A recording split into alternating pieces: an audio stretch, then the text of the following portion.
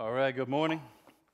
Welcome to another week of our being scattered together. So appreciate you taking the time to gather with us in these online ways today. We are so hopeful in the coming weeks and months that we will begin to be able to move towards getting back in person, gathering all together. But for the meantime, thanks for gathering this way today. We are going to do what we do each week, which I pray is encouraging and life-giving for you. We're going to look at a passage from God's Word. We're going to talk about what it means, why it matters, and what we should do about it. So if you have a Bible with you there, Bible app, whatever it is, would you open it to the passage we're looking at today from Matthew chapter 5, now beginning at verse 27. Matthew chapter 5, continuing in this series, Kingdom Come through Matthew's Gospel. Looking today, Matthew 5, 27. Jesus says this, look with me. You have heard that it was said, you shall not commit adultery. But what I say to you is that everyone who looks at a woman with lustful intent has already committed adultery with her in his heart. If your right eye causes you to sin, tear it out and throw it away. For it is better that you lose one of your members than that your whole body be thrown into hell. And if your right hand causes you to sin, cut it off and throw it away.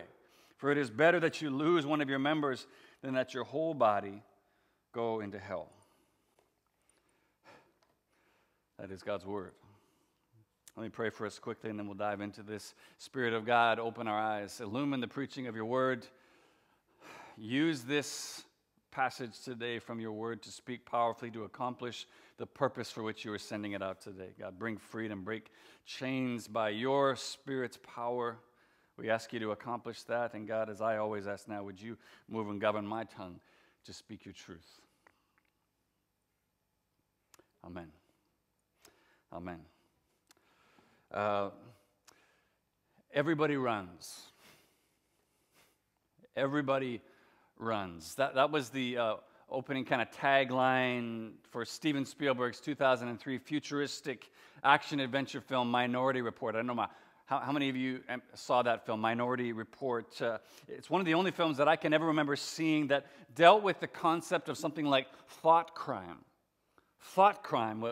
This film dealt with something I never remember seeing in any other film that I've seen before. So this film set in 2054, so 30 plus years from now, but I guess we should expect this to come.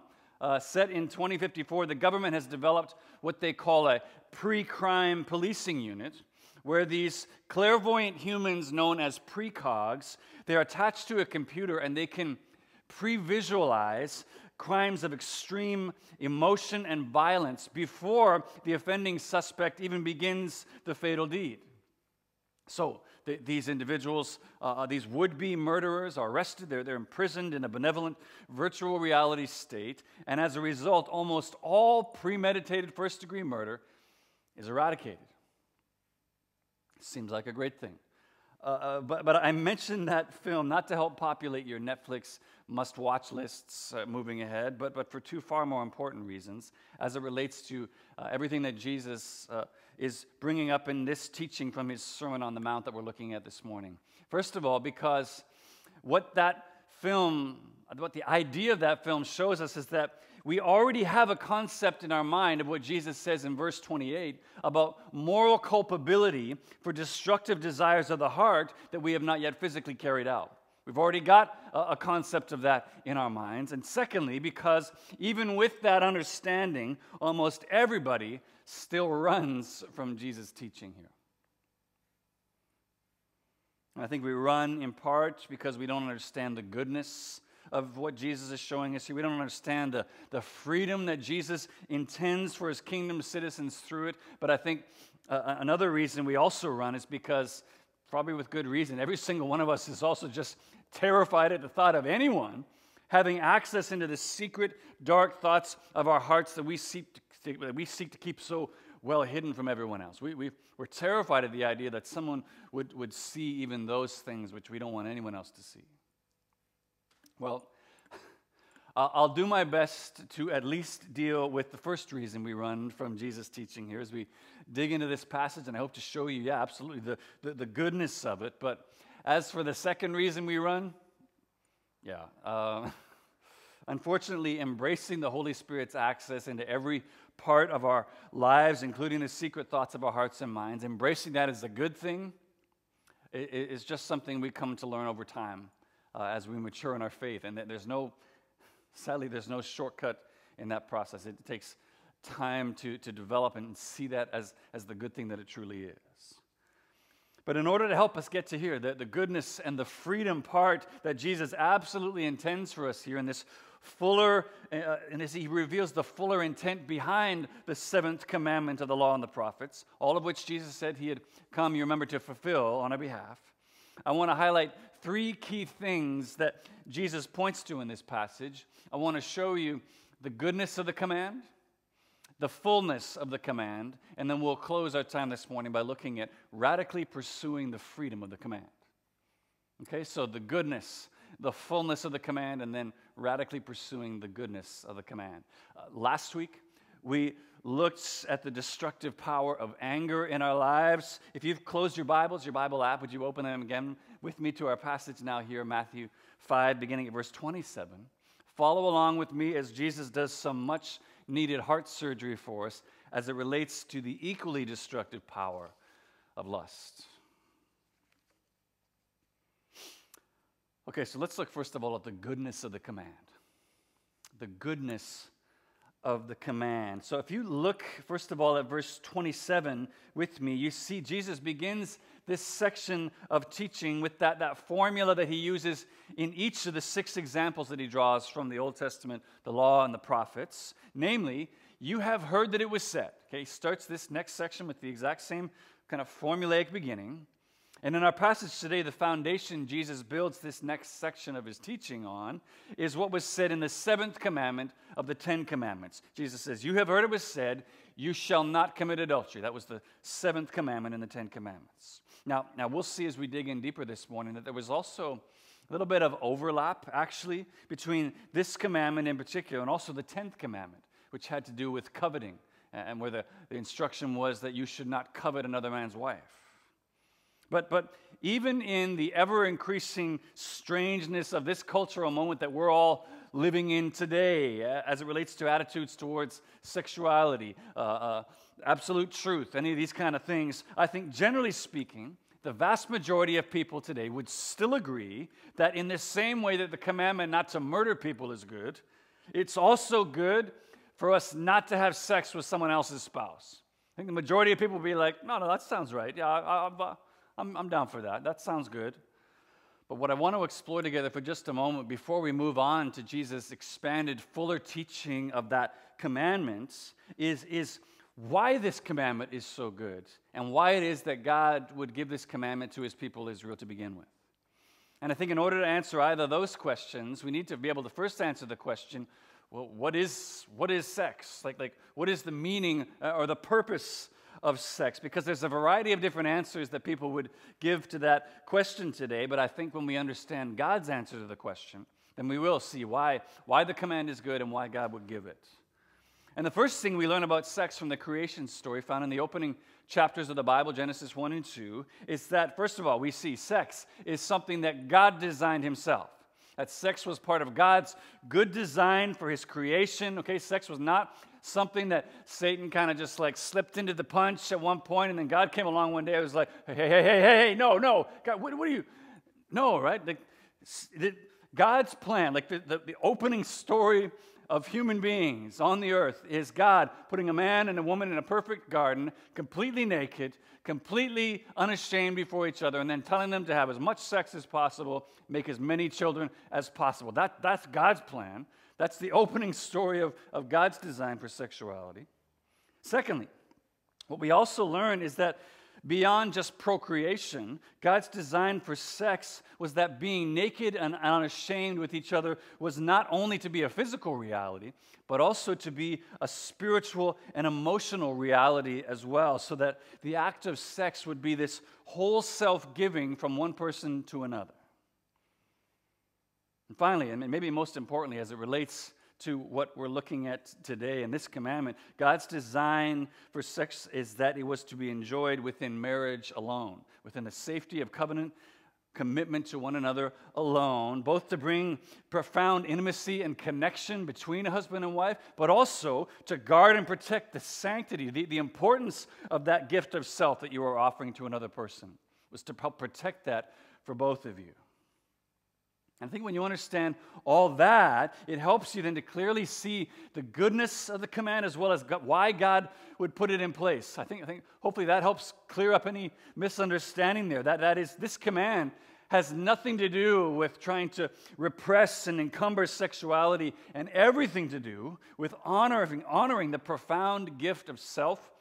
When you give your whole self to another person, just honoring the profound value of that gift, as well as protecting that gift from attack, from abuse, or from theft. And I think that's where the overlap of the 10th commandment, not to covet, comes in. That the idea of adultery also carries with it the idea of theft, taking something that is not yours.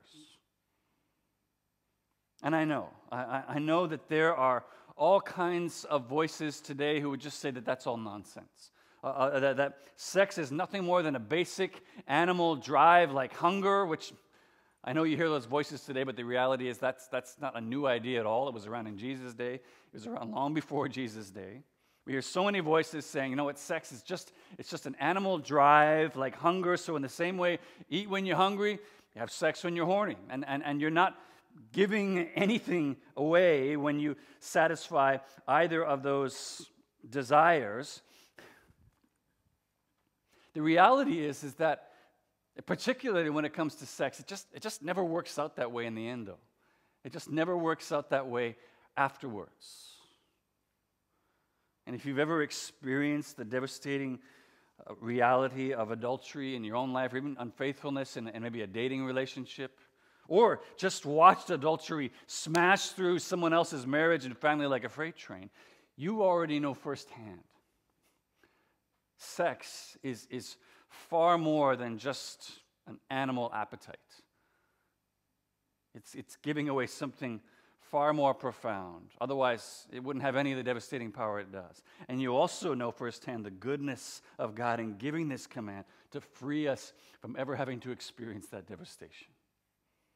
His desire is to free us from having to experience that. That's why the command is so good and why God would put it in place.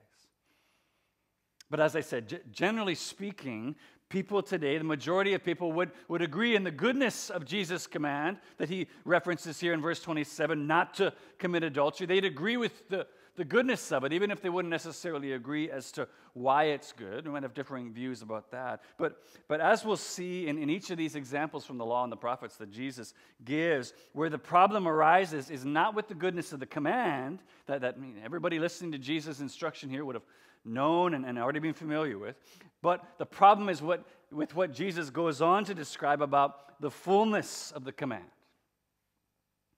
The fullness of the command. So look with me now where all the trouble starts in verse 28 as Jesus completes his "you have heard it was said" formula.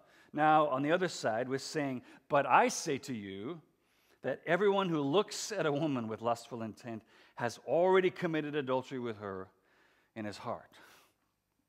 Listen, I know, undeterred by their foiled attempts last week, our inner defense attorneys are once again ready to leap into action here at the apparent absurdity of Jesus' charge. We're just ready to be like, wait.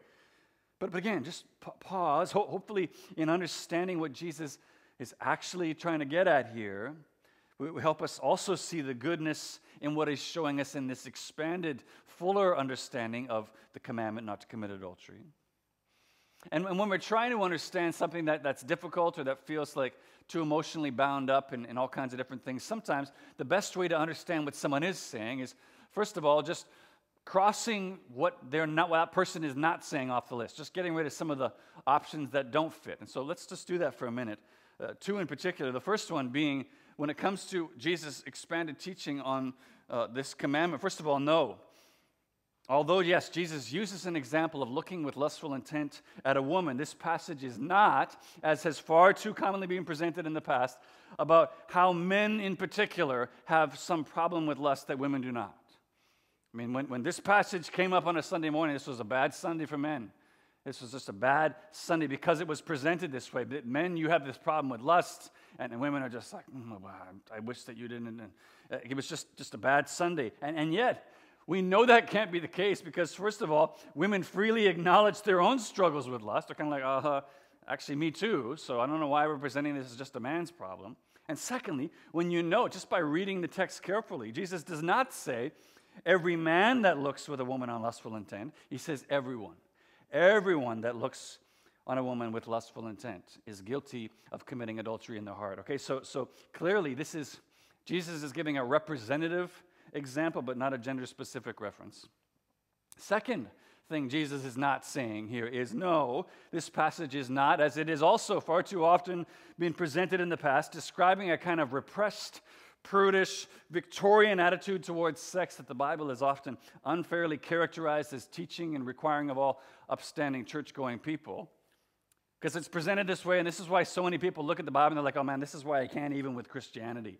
It's just so repressive, so archaic and backwards. Like, look at it, so sex, it's so bad. Looking at women is bad. Like, this is just why I just can't with Christianity. And yet, no, right? Like, what did we just look at? Two naked people in a garden being told to give themselves repeatedly to one another, make a whole lot of babies. The kind of unbridled eroticism enjoyed between a husband and wife that you see described in the Song of Solomon. That's the Bible's idea of sexual enjoyment and fulfillment. So anybody that would say that this passage or anything else is presenting this kind of repressed, prudish idea of sexuality in the Bible, they're either uninformed, misinformed, or both. It's just not what's being said here. But, okay, having said all that, we still need to do something with Jesus' fuller explanation of the command not to commit adultery that feels seemingly absurd and impossible. This charge that just to look on a woman or another person with lust makes us guilty of adultery, as if we had physically carried out the act with them. We got to do something with this. And so, what is Jesus saying here? What is he getting at? Well, just as we saw last week, that it's not anger in general that is equated with murder, but cherished, smoldering anger, so too here. It is not looking on another person and feeling sexual desire or attraction towards them in general that's equated with adultery. That's not what he's talking about. But the prolonged, lingering gaze that gives way to imagination and fantasy. Okay? That's what Jesus says is equivalent to adultery in our hearts. As commentator F.D. Bruner notes, in both cases, with anger and with lust, it is the will to continue the happening, to sustain the feeling that Jesus challenges. Because remember, sexual desire in and of itself isn't sinful, any more than anger. Feeling anger towards things like abuse or injustice is sinful. Those are both ways that God designed us to be, right? But again, what Jesus is getting at in this fuller explanation of this commandment is that obedience to the law is as much a matter of the heart as it is a matter of the hands. In fact, I would even go further than that and to say that what Jesus is demonstrating here and in each of these commandments is that obedience to the law is first a matter of the heart before it is ever a matter of the hands, which is why he deals with the heart motivation as well as just the external keeping of the law. So here, in the same way that speaking and acting towards someone as though I wished they were dead makes me guilty of breaking the sixth commandment not to murder, even though I haven't physically killed them, to linger in sexual thought, fantasy about someone who is not my spouse makes me as guilty of breaking the second or the seventh commandment not to commit adultery before God, as if I had physically had sexual encounter with them. That's what it is. It's that cherished, lingering thought that gives way to fantasy and imagination of those things. That's what makes me guilty in my heart, even as though I had carried out that physically. Which I know, listen, I'm with you, once again makes God's law sound impossibly unreasonable to us. And yet, when you think it through, actually, it probably is far more reasonable than we'd like to admit. And the reason I say that is because, just think about this. You'll need to imagine the reaction of a spouse, a boyfriend or a girlfriend, to you coming to them one day and confessing repeated lingering sexual fantasies that you've engaged in about another person, and then telling them, oh, but don't worry, because I haven't actually had sex with them. Can you even imagine anyone who's genuinely committed to you being okay with that? Just being like, oh, okay, but you just spent hours imagining sex with them, but you haven't actually had sex with them? Okay, that's cool. No worries.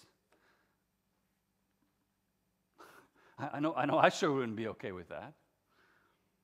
But listen, far beyond the well-documented detrimental psychological effects of something like pornography to individuals. And listen, these are secular scientific studies, that's not focused on the family, have shown again and again just the mind-changing, brain path-altering effects of pornography on an individual. Far beyond any of that is one of the reasons pornography addiction has such a devastating effect on relationships. Because, listen, even if we don't have the language, even if we couldn't put our finger on exactly why it's so destructive, what we feel at a core level, at a heart level, and I'm saying we feel that way because this is the way God designed sex to be. What we feel at a core level is that they are still participating in a whole self-giving with another person when they engage in fantasy and masturbation to pornography, even if they've never laid a finger on that person. That's what we feel, that they are absolutely still, there is an aspect of whole self-giving, even if they haven't engaged physically in those acts with that person. They're engaging with them in their heart. And so we still feel the abuse of that, the theft of that, when they carry out those actions through pornography. And so it's because of Jesus' desire that we would be free from those destructive effects, both individually as well as in our relationships, that he expands here on the fuller heart motivation behind the seventh commandment regarding adultery. To deal with our obedience to the law that he came to fulfill, not just outwardly, not just keeping ourselves from physically doing that, which again is also good, but also guarding ourselves and having freedom from that at a heart level, which is where obedience to the law actually truly begins. He desires our freedom in both of those places. And when we come to see that, that freedom is what Jesus is actually getting at here in his teaching rather than running from it, I believe we will instead embrace it and radically pursue, do whatever we can to enjoy the freedom that he wants us to have, that he's created for us and given us access to, now that our obedience to the law is no longer about earning our righteousness before God, but on the basis of and in celebration of the fact that we have acceptance already with God through Jesus. And so that's what I want to look at in conclusion as we consider what Jesus says about radically pursuing the freedom of the command.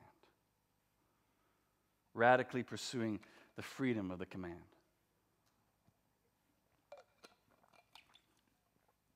When you look at Jesus, the way that Jesus instructs us as his kingdom citizens to deal with the destructive power of lust in our hearts in verse 29 and 30, yeah, it certainly is radical. Yeah, it is absolutely extreme in nature. Look there, verse 29, Jesus says, yeah, if your right eye causes you to sin, tear it out, throw it away. It's better for you to lose one of your members than the whole body be thrown to hell. And if your right hand causes you to sin, cut it off, throw it away. It's better for you to lose one of your members than the whole body be thrown into hell. So it's absolutely radical, right? It's absolutely extreme. But although, no, Jesus is not teaching literal self-mutilation as a means of deeper discipleship, okay? That's not what he's showing us here. You want to be really spiritual, you need to cut your leg. Like, that's not what he's doing here. And we know that because, as one commentator so simply pointed out, even blind or crippled, it is still entirely possible to lust. So even though he's not teaching self-mutilation as a means of discipleship, he is absolutely calling his kingdom citizens to deal with lust in their hearts with the seriousness with which it deserves. Absolutely. He's saying lust is not something to be toyed with or managed, that we could just like keep it around but just kind of say, well, you need to stay in that corner and trust that it's actually going to stay there. No, he says what's needed is you need to get it out. It needs to be kicked out, cut off. What you need is immediate radical surgery in order to get rid of any trace of that in your life, says Jesus. And I know I know that can sound as unreasonable as the charge that to look on a woman with lust makes us guilty of adultery in our hearts. We're kind of like, Jesus, shouldn't we take a more studied, kind of measured approach to just gradually weaning ourselves of this destructive power of lust over time? Like take some other measures first, try some other treatments first. I mean, isn't jumping to amputation a little bit extreme? To which Jesus, the great physician, replies, no, not if you see lust for what it truly is. It's not. As John Piper so powerfully illustrates, we are to deal with lust in our hearts in the same way that if you had a cherished brooch pinned on your coat, that if you were to look down and see that rather than a brooch, what you were actually holding and clinging to here was a live scorpion, the same way that you would be like, when you saw it for what it was, you would fling it away. Jesus says, when you see lust for what it truly is, you need to deal radically, immediately, and decisively with it. Not keep it around, not wait and see. You need to deal with it immediately and decisively, which then begs the question, okay, will you trust Jesus' diagnosis of its seriousness?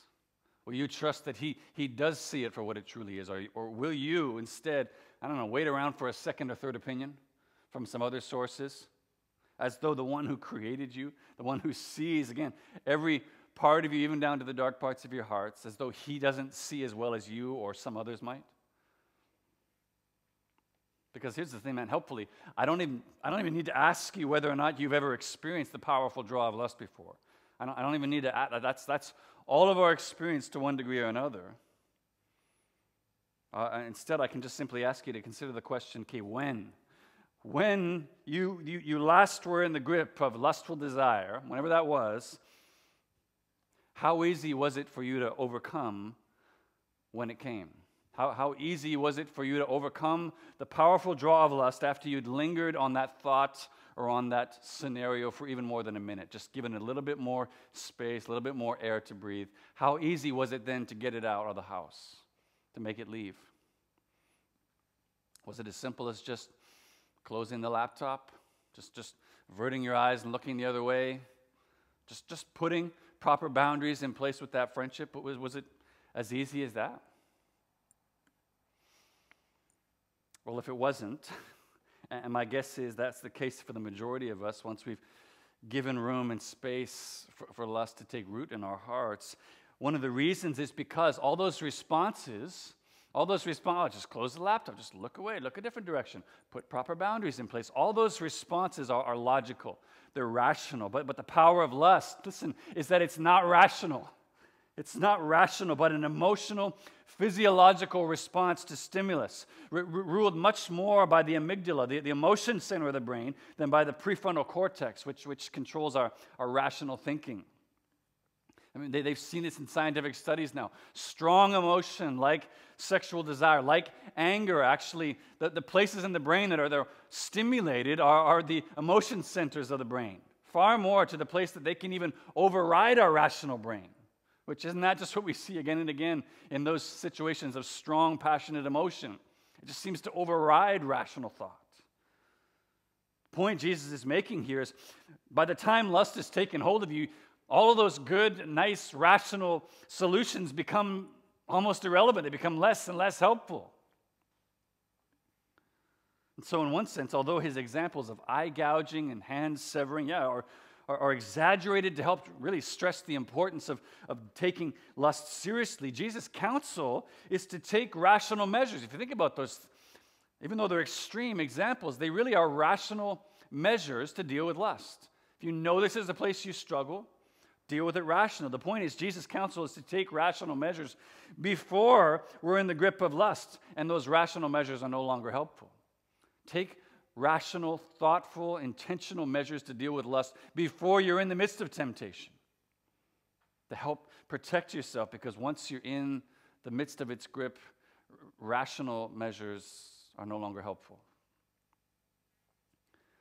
But of course, beyond being an emotional response alone, lust is also a spiritual appetite that grips us at a soul level, doesn't it? The 13th century poet and philosopher Dante Alighieri said it this way: the passion of lust, like gluttony, makes reason a slave to appetite.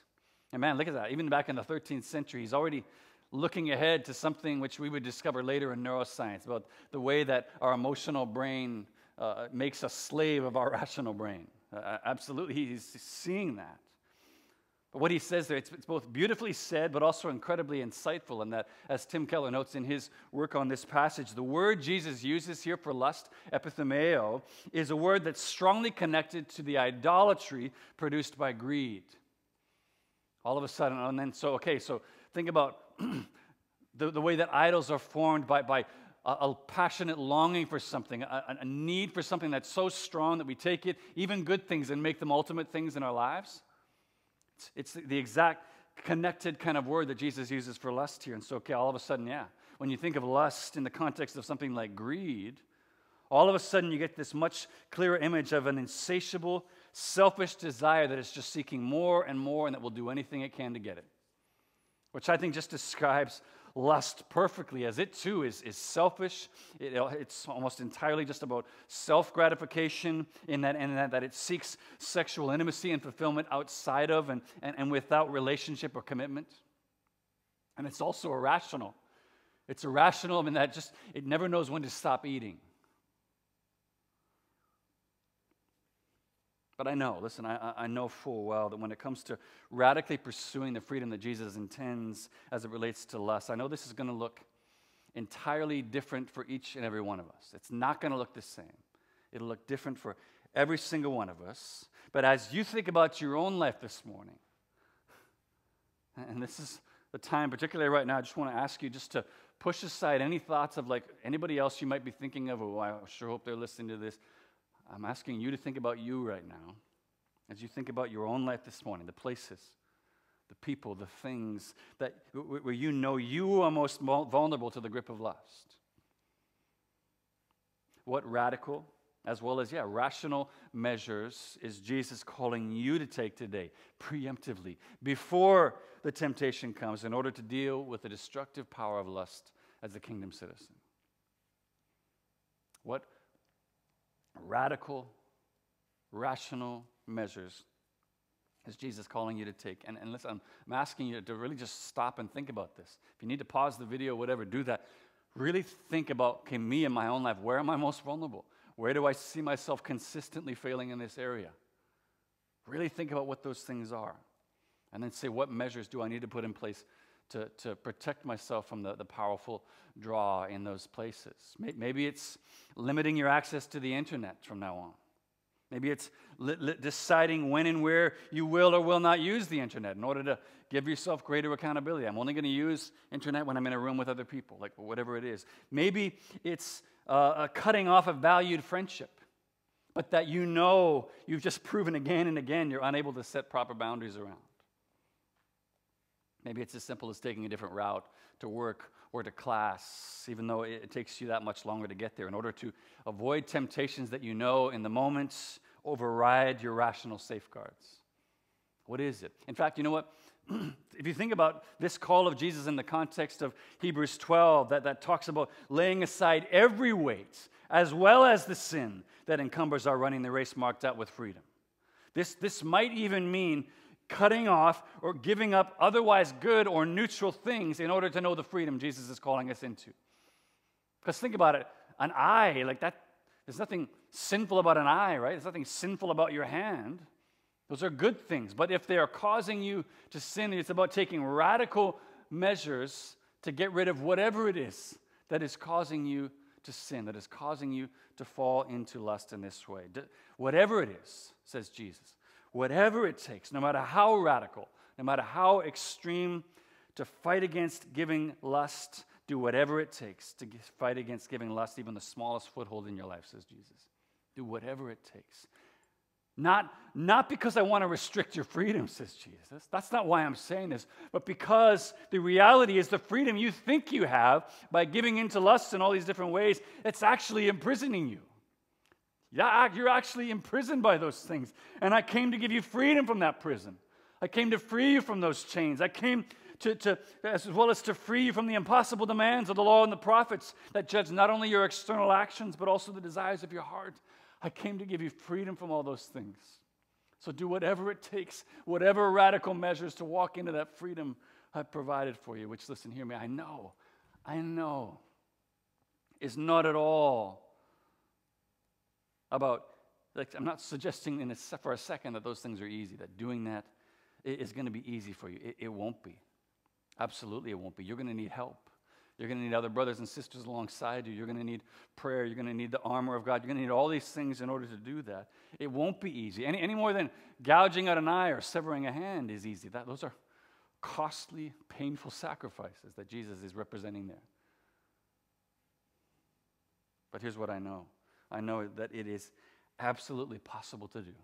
By God's grace, this is absolutely possible, and it's actually worth anything God might call you or I to sacrifice in order to get it. It's something, when we see it for the good that it truly is, you will run towards and not away from. And you can do it. For in coming to earth, taking on human flesh, walking perfectly according to the law of God, and then suffering the full weight of God's judgment on the cross to fulfill the law and the prophets on our behalf. Jesus made the most extreme radical sacrifice for you and for me of all. Not simply sacrificing an eye or a hand, but his very life. Also that we might know freedom from the impossible demands of the law, and so that we might walk into the fullness of his good design for us. As we walk in obedience now, not merely with our hands and our external behavior, but also at the heart level where obedience truly begins. That's the fullness of what he's called us to walk into. And it's so, so good. Oh, God, help us to do this. We'll never do it without your help and without the help of each other. Amen. Amen.